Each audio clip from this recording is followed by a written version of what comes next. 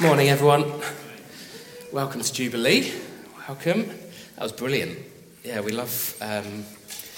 vegans have been amazing, and I have benefited a lot as well. Everything they've said. So good, wasn't it? Cool. We're going to be just taking some time to look at the Word of God now. So if it's your first time, if you've come with a guest, or if your mum that's been brought, or your mum's brought you today, then you're really, really welcome. Please feel at home. We have quite a relaxed approach to church life, as you'll probably be finding, as some of us are chasing kids, little volcanoes around the place. But please be at home and ask any question afterwards. If something doesn't make sense, obviously you come into a new place and language and everything's new, so please do ask. We love just celebrating mums and mother figures in this place, and we've got, if you are a lady, so anyone, then there's some flowers for you on your way out. So there's 150 bunches, so there's plenty. And if you think, I want to take some, I've forgotten, and I need to take something to my mum, then guys, you can benefit from that as well. But we just wanted to say, just thank you. It's a role that we do not underestimate. I know today it carries that sort of two-edged thing, doesn't it? You know, where Scripture says that we're to weep with those that are weeping, but we're to have joy with, and I realise one of these kinds of days has that double side to it. So we do recognise that, and if today's hard, then we're praying for you, and we hope that God will encourage you. We were praying that just before the service. Charles Spurgeon, who is a Christian preacher, he said this, and I read it just this week, I thought I'd repeat it here. I'm sure that in my early youth, no teaching ever made such an impression upon my mind as the instruction of my mother.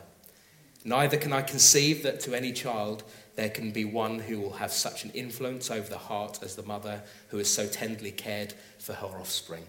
I thought it was beautifully put, and we really want that role to flourish in this place. Great to hear from vegans. We love what you're doing. So this morning, particularly, we're going to be picking up this new series on worship. And so we're going to go into the New Testament, see what Jesus teaches on worship, and then we're going to go to the Old Testament, to a psalm that, if you like, we'll learn the practical, and then we'll put it into real life and see how does this work when we're trying to worship. So we're starting a new series. It's kind of a mini but mighty series. You know, it's only 3 weeks, but boy, is it important. And it's just such a fundamental part of the Christian life. It's what we were designed for. It's what we were made for. I brought let me grab something. I was trying, in all of this preaching series, I'm reading loads and I'm studying loads, and I'm trying to capture something of what worship is, and it's just impossible. It's too big, right? So I was thinking, if you were to just see that, what shape would you say it is? Circle. If you were to just see that, what would you say it is? And yet we know it's 3D. We know that they're one and the same thing. If one person on one side was saying, no, I saw a circle, and they were fighting vehemently, and the other side said, no, I saw a right. You'd never think the two could go together, and yet it's one thing. It's 3D. And worship, you can't capture it in one. It's just too massive. It's too important. It's too fundamental to who we are, but also too much of a response to who God is. And so what we're trying to do is we're just trying to capture some of what worship is. Today we'll be looking at some part. We'll be asking the question, what is worship? But hopefully I'm probably not going to really answer it particularly well, because it's massive. I'm hoping that we'll catch a bit of a glimpse of what it is. It might even, as we were looking at last week, it will correct minds. We'll catch that is what worship is. And there'll be some tips along the way. It was interesting to hear vegans offering tips and tricks to parents. Well, I thought we'd make it practical. So there's some little tips that we can take away to actually implement in worship.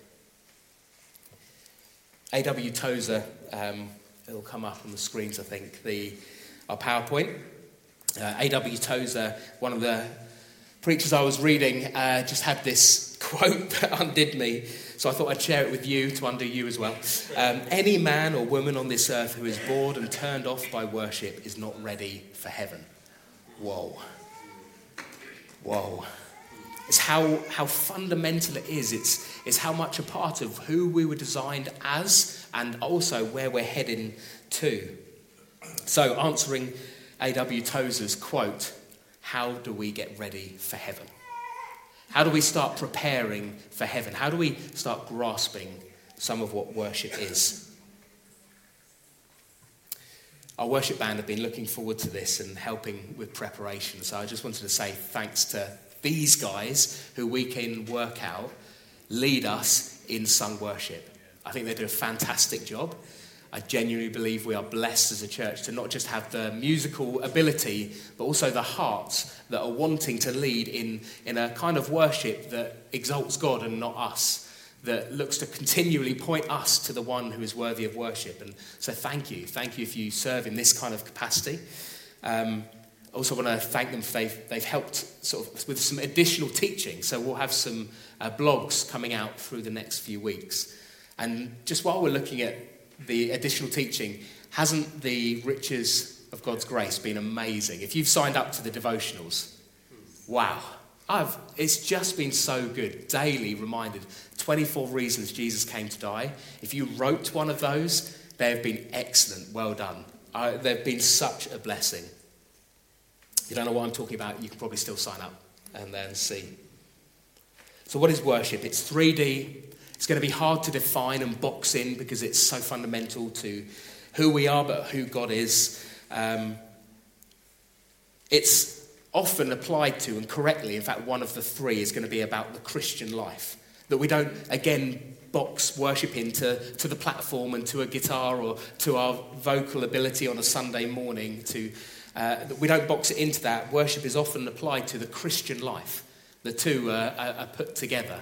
That the Christian life is meant to be something of worship to God, as well as a Sunday morning when we gather together.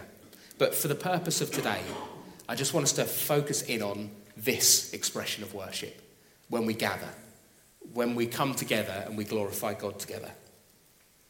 If we were to try and put that into words, it would be something like worship is the primary activity of glorifying God in his presence with our voices, our hearts, and I would actually add to the end of that, our lives. That's what we're kind of getting at. It's the primary activity. It's first importance.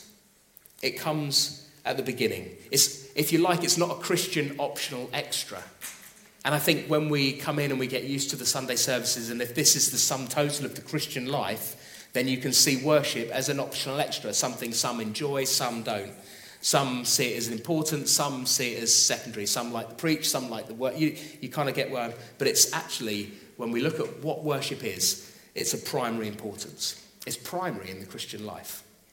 Exodus 7:16, God demands of Pharaoh, let my people go so that they may worship me in the desert. Let my people go so that they may worship me in the desert.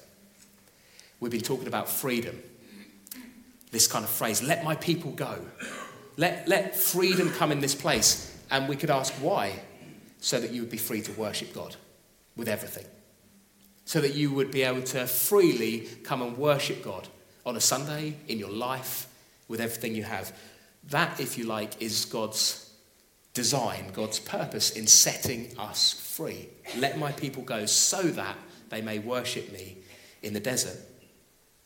So right off the bat, right at the beginning of this new service, I want to debunk the train of thought, which is, oh well, today I don't know if I really feel it. I don't know if I'm really feeling it this morning. I found it really hard to get into worship. Maybe it was the worship leader and the duff note they play, or maybe it was me and just the things on mine. I don't really feel it. I want to sort of debunk that and just say this is of primary importance. God isn't worth our worship because of our fluctuating mood. It's based on his unchanging nature. It's based on his character, and therefore we worship. I remember in the World Cup, Football World Cup now, we're not talking rugby at the moment, sore subject for the Brits, but Football World Cup, I remember the Argentinians saying of Lionel Messi, he's like a god, and some would even say he is a god. I don't know if you remember that. I mean, if that's your God playing football and that's what they do, okay. For me, God has to be a bit bigger than that. It's a bit specialised, and one day he won't be great at football. But anyway, we won't get into that. They said he's like a God. Now, that wasn't based on their ability to play football. It was on his ability to play football, right? They weren't saying Lionel Messi's like a God because how they played. It was because of how he played. That how they played had nothing to do with it.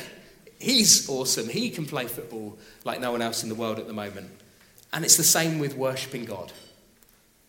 Worshipping God is not based on how I'm doing or on me, thank goodness, but on who he is. And he is unchanging and always worthy of worship. His nature never softens, he never has a mood swing. He's always worthy. So tip number 1, getting practical. Worship is a response to him and not to us. Therefore, in every season of life, worship of God is appropriate and proper. Now, some of us might be thinking, well, that's all well and good, but there are some times where life just gets in the way and it's hard, and you go through a breakup, you have ill health, you go through a time of suffering, and it's not the easiest thing to come in and worship, to switch your mind from what you're going through to who God is. That sounds great as a theory, but it's not that easy, Dan. Why is it not easy? Why, when we worship, does Jesus not just show up in his glory? That would really help. One day will. But that would really help, right? If he just showed up, and then we would, like all of us would be like, oh yeah, it's about him. The reason is because then worship would be involuntary. You wouldn't have a choice. If Jesus showed up in his glory and majesty, it would be involuntary. Every knee will bow when that happens. Every tongue will confess. And right now, God's doing something very special through the church where you can choose to worship the one true God. As you choose him in the everyday life, as you come in and you say, this isn't about me, even though this isn't easy right now. This isn't about me, this is about him, and he has not changed. As you do that, you are like clay in the potter's hands, and he's forming you into something worthy of eternity. He's changing you, he's moulding you. Because of the choice, because he's using this in the grind of every day when you choose to lift your hearts and your minds and everything you have to who he is right now. He is moulding you, and he's changing you into something wonderful. Isaiah 62 describes some of what that is. Isaiah says, you will be a crown of beauty in the hand of the Lord, a royal diadem in the hand of your God. You shall no more be termed forsaken, and your land shall no more be termed desolate, but you shall be called, my delight is in her. And your land married, for the Lord delights in you. He's doing something.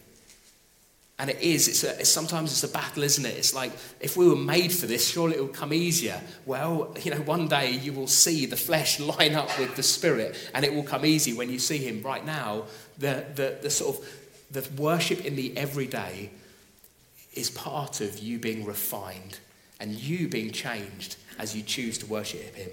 If you saw him, it would be involuntary. So as we try and grasp our response to who he is, we're going to firstly look at a couple of New Testament teachings where Jesus unpacks what worship is. And again, he does some debunking of his own in their day. So we'll look at that, and then we'll look at Psalm 100 and put it into practice together. Sound cool? Good. 3 of us. That'll be good. We'll do it. We'll do it. So the first scripture that we're looking at, Matthew 15. So if you've got your Bibles, you can turn to Matthew 15. It will come up on the screen as well. So there's just a little bit that's not on there, so don't worry at the back. You've got the right scripture. Jesus says, for the sake of your tradition, you have made void the word of God.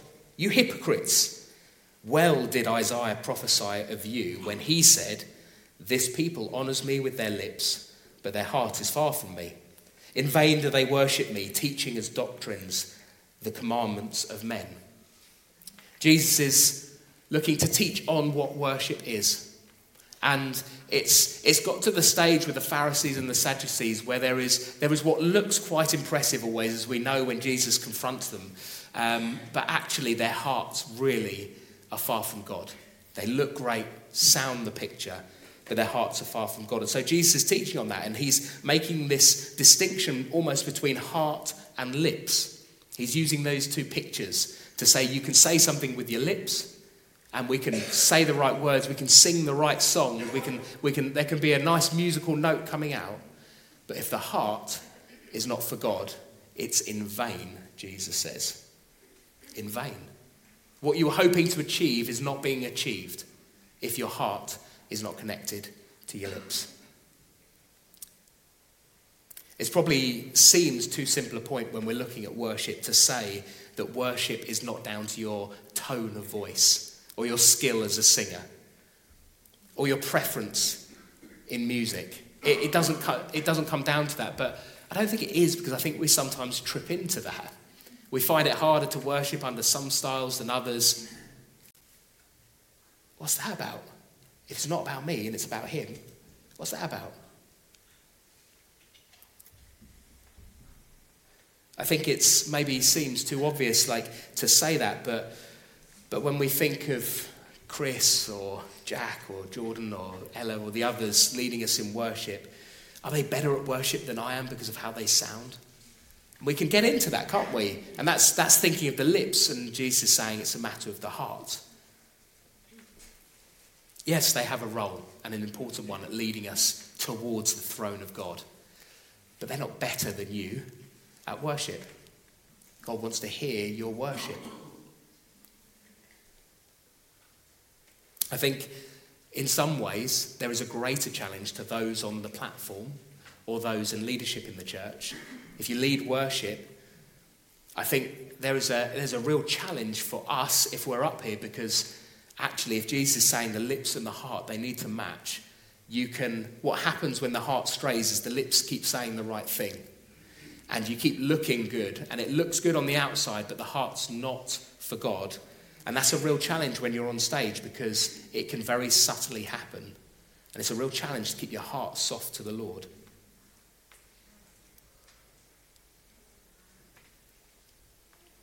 I think, I was trying to picture what it would be like for the person on the stage, the preacher who keeps preaching and keeps engaging people and keeps pointing to the word, and yet their heart's really gone hard against God. I was trying to picture what's that like, and just this image, and I once had to do it, but the image of a headless chicken.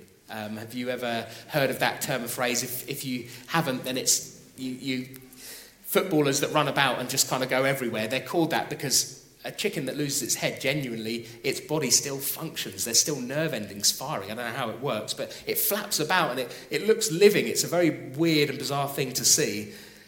And I was thinking that's kind of what's going on.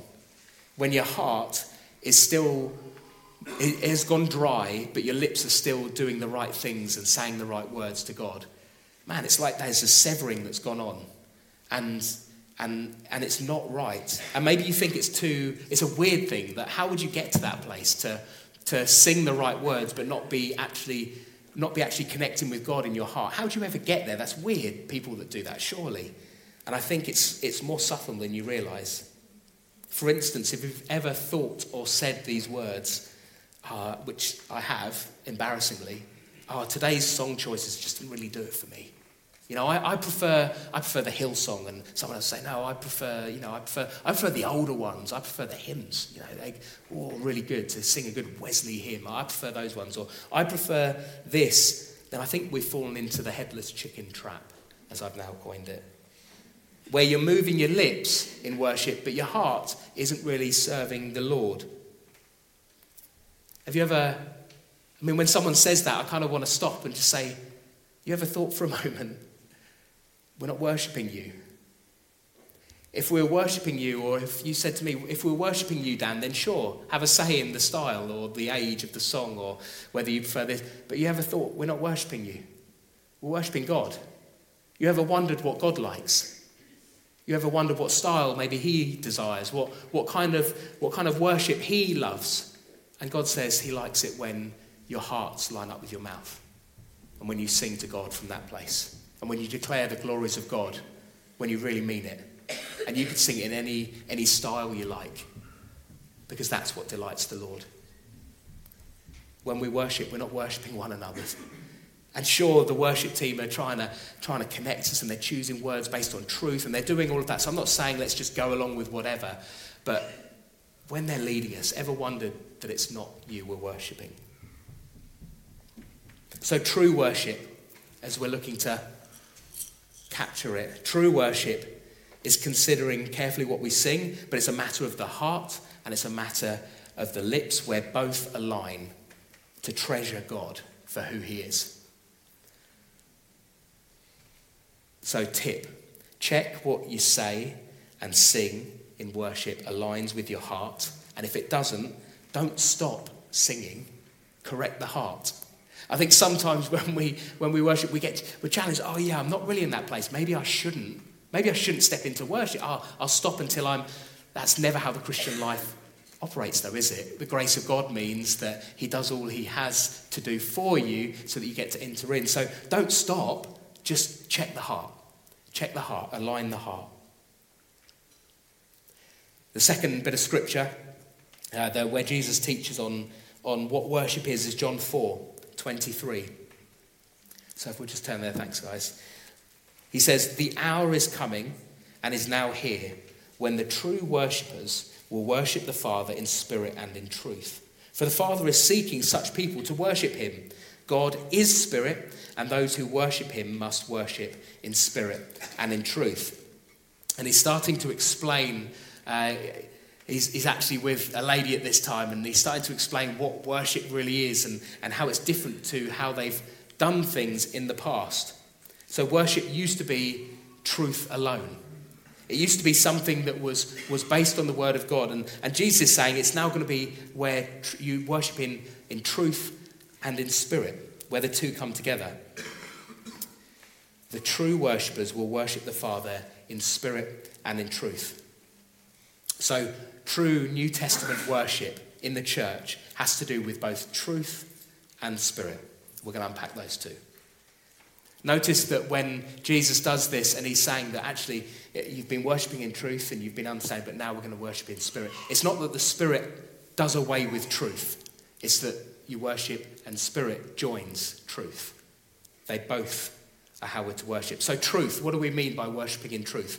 Worshipping in truth, we worship God more fully when we know him more richly, which comes through obeying him more closely.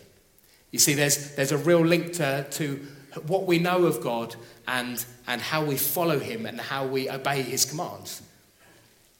1 John 2 verse 3 says, "By this we know that we have come to know him if we keep his commandments."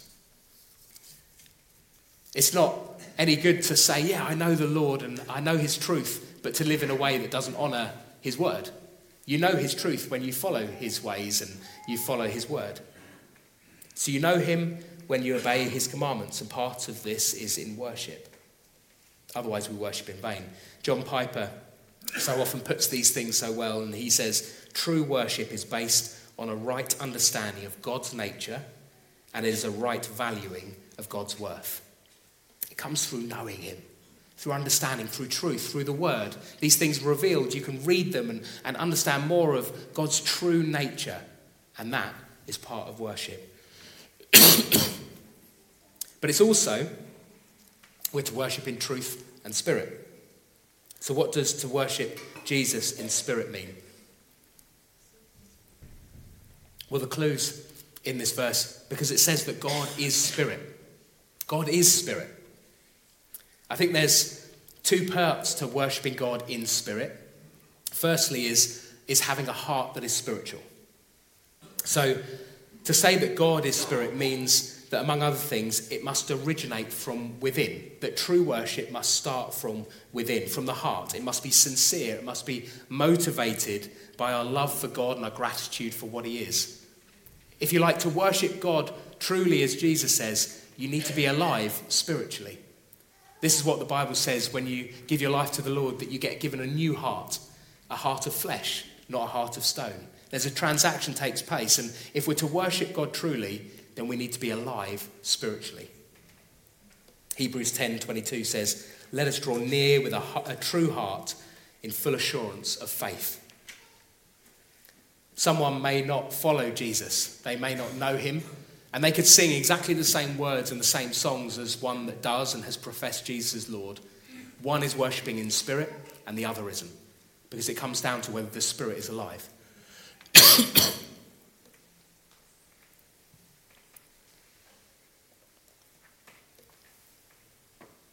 The second part, so is the Spirit alive, is key in worshipping God. The second part is being Holy Spirit led. The Bible talks about God in three persons, Father, Son, and Spirit. And we can be led by the Spirit in worship. Philippians 3 says, "Worship by the Spirit of God and glory in Christ Jesus." Sorry, everyone. We're to worship in the Spirit of God. What does he mean here? He means in the Holy Spirit. You get to worship in him. Just as the Bible says that you can be found in Christ, you can worship in the Spirit.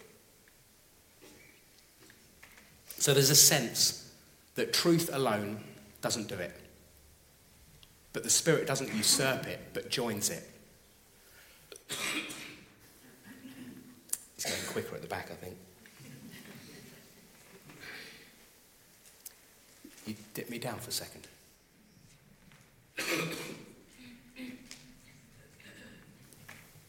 I'm getting everyone else coughing now, aren't I? How does hearing it, now you've heard me say cough, it's even more likely. If I say yawn, we're all in trouble. Okay. Scripture says both and. Worship God in spirit and in truth. So, let's quickly study Psalm 100. If I can welcome up the band at the same time, you're going to have to help me out. Psalm 100. Hopefully.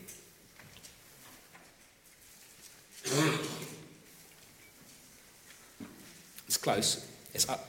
See it at the back. Oh, there we go. If you've got your Bibles, you'll be able to practically read it even.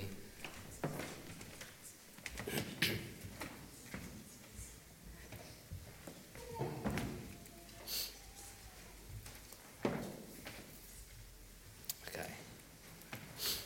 So Psalm 100, I want us to dig into this and understand and see it as it's working.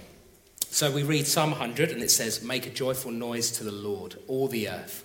Serve the Lord with gladness. Come into his presence with singing. Know that the Lord, he is God. It is he who made us and we are his. We're his people and the sheep of his pasture. Enter his gates with thanksgiving and his courts with praise. Give thanks to him and bless him. For the Lord is good. His steadfast love endures forever and his faithfulness to all generations." Okay.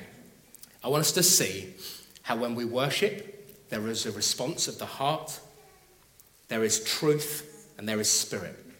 Okay, I want us to see that. So, first of all, let's see if this is going to work. Make a joyful noise to the Lord, all the earth.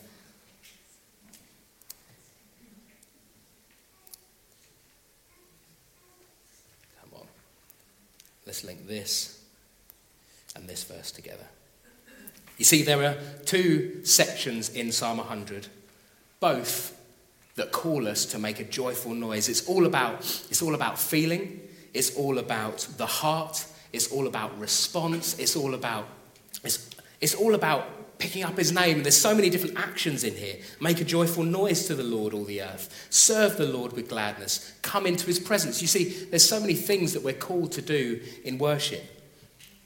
Then the other two verses, or the other two sections, give us the knowledge. Why? Well, they answer it. Know that he is Lord. This is the truth. It is he who made us, and we are his. We are his people and the sheep of his pasture. The second bit, for the Lord is good. His steadfast love endures forever. So you see, you have two things going on in this psalm. You have both the spirit, you have both the heart, but also you have truth and knowledge. The heart is bringing the joyful noise. It's correcting things. It's serving the Lord with gladness. It's coming into his presence with singing. It's thanksgiving. There's blessing his name. And then truth is coming in as well. For the Lord is good. His steadfast love endures forever. One feeds the other. I think for worship to be fruitful and to carry on growing and for us to carry on delighting in worship, we know truth. Truth feeds the heart feeds truth, we respond. As we worship God, we sing and we make glad noise and we come into his presence with singing, and then we remind ourselves once again of truth. Oh, this is why, because he's the God of Israel. He's eternal, he's always good, he's for us, we're his people. And then it goes again, entering his gates with thanksgiving and his courts with praise. So we see both truth and spirit united, bringing worship to God. I love to start recalling when we worship some of what I know to be true of God. I love to do that. I feel like that helps in worshipping God. It connects the heart with the lips, which, as Jesus says, is our key challenge. So you can start thinking, what is true of God? Who is he? And that will feed how you feel towards him. As you allow your spirit and your heart to speak out these good things, praise and adoration will rise. You can't outdo him.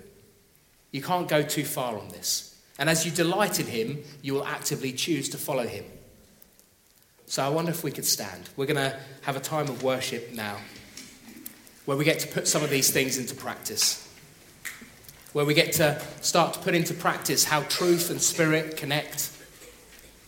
How we can follow him and worship him in spirit and in truth. How both what you know of God will feed your feelings towards him. And then as your feelings towards him and you adore him, you can refresh yourself with truth again. Thank you very much.